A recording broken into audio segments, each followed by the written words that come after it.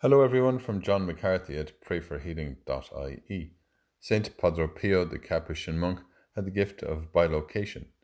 His most famous flight came during World War II when American planes sent to bomb San Giovanni noticed a monk in full robes arrowing towards them at 10,000 feet as they began their bombing run. Reasonably enough, they headed home. Today's reading is from the Acts of the Apostles, and we see the action of the Christian community under persecution.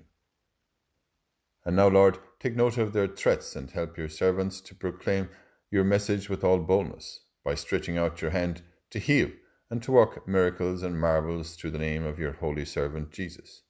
As they prayed, the house where they were assembled rocked. They were all filled with the Holy Spirit and began to proclaim the word of God bravely. Thank you, Lord, that you give us courage and power in prayer.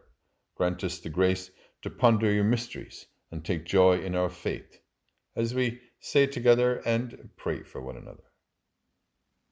Hail Mary, full of grace, the Lord is with thee. Blessed art thou among women, and blessed is the fruit of thy womb, Jesus. Holy Mary, Mother of God, pray for us sinners now and at the hour of our death. Amen.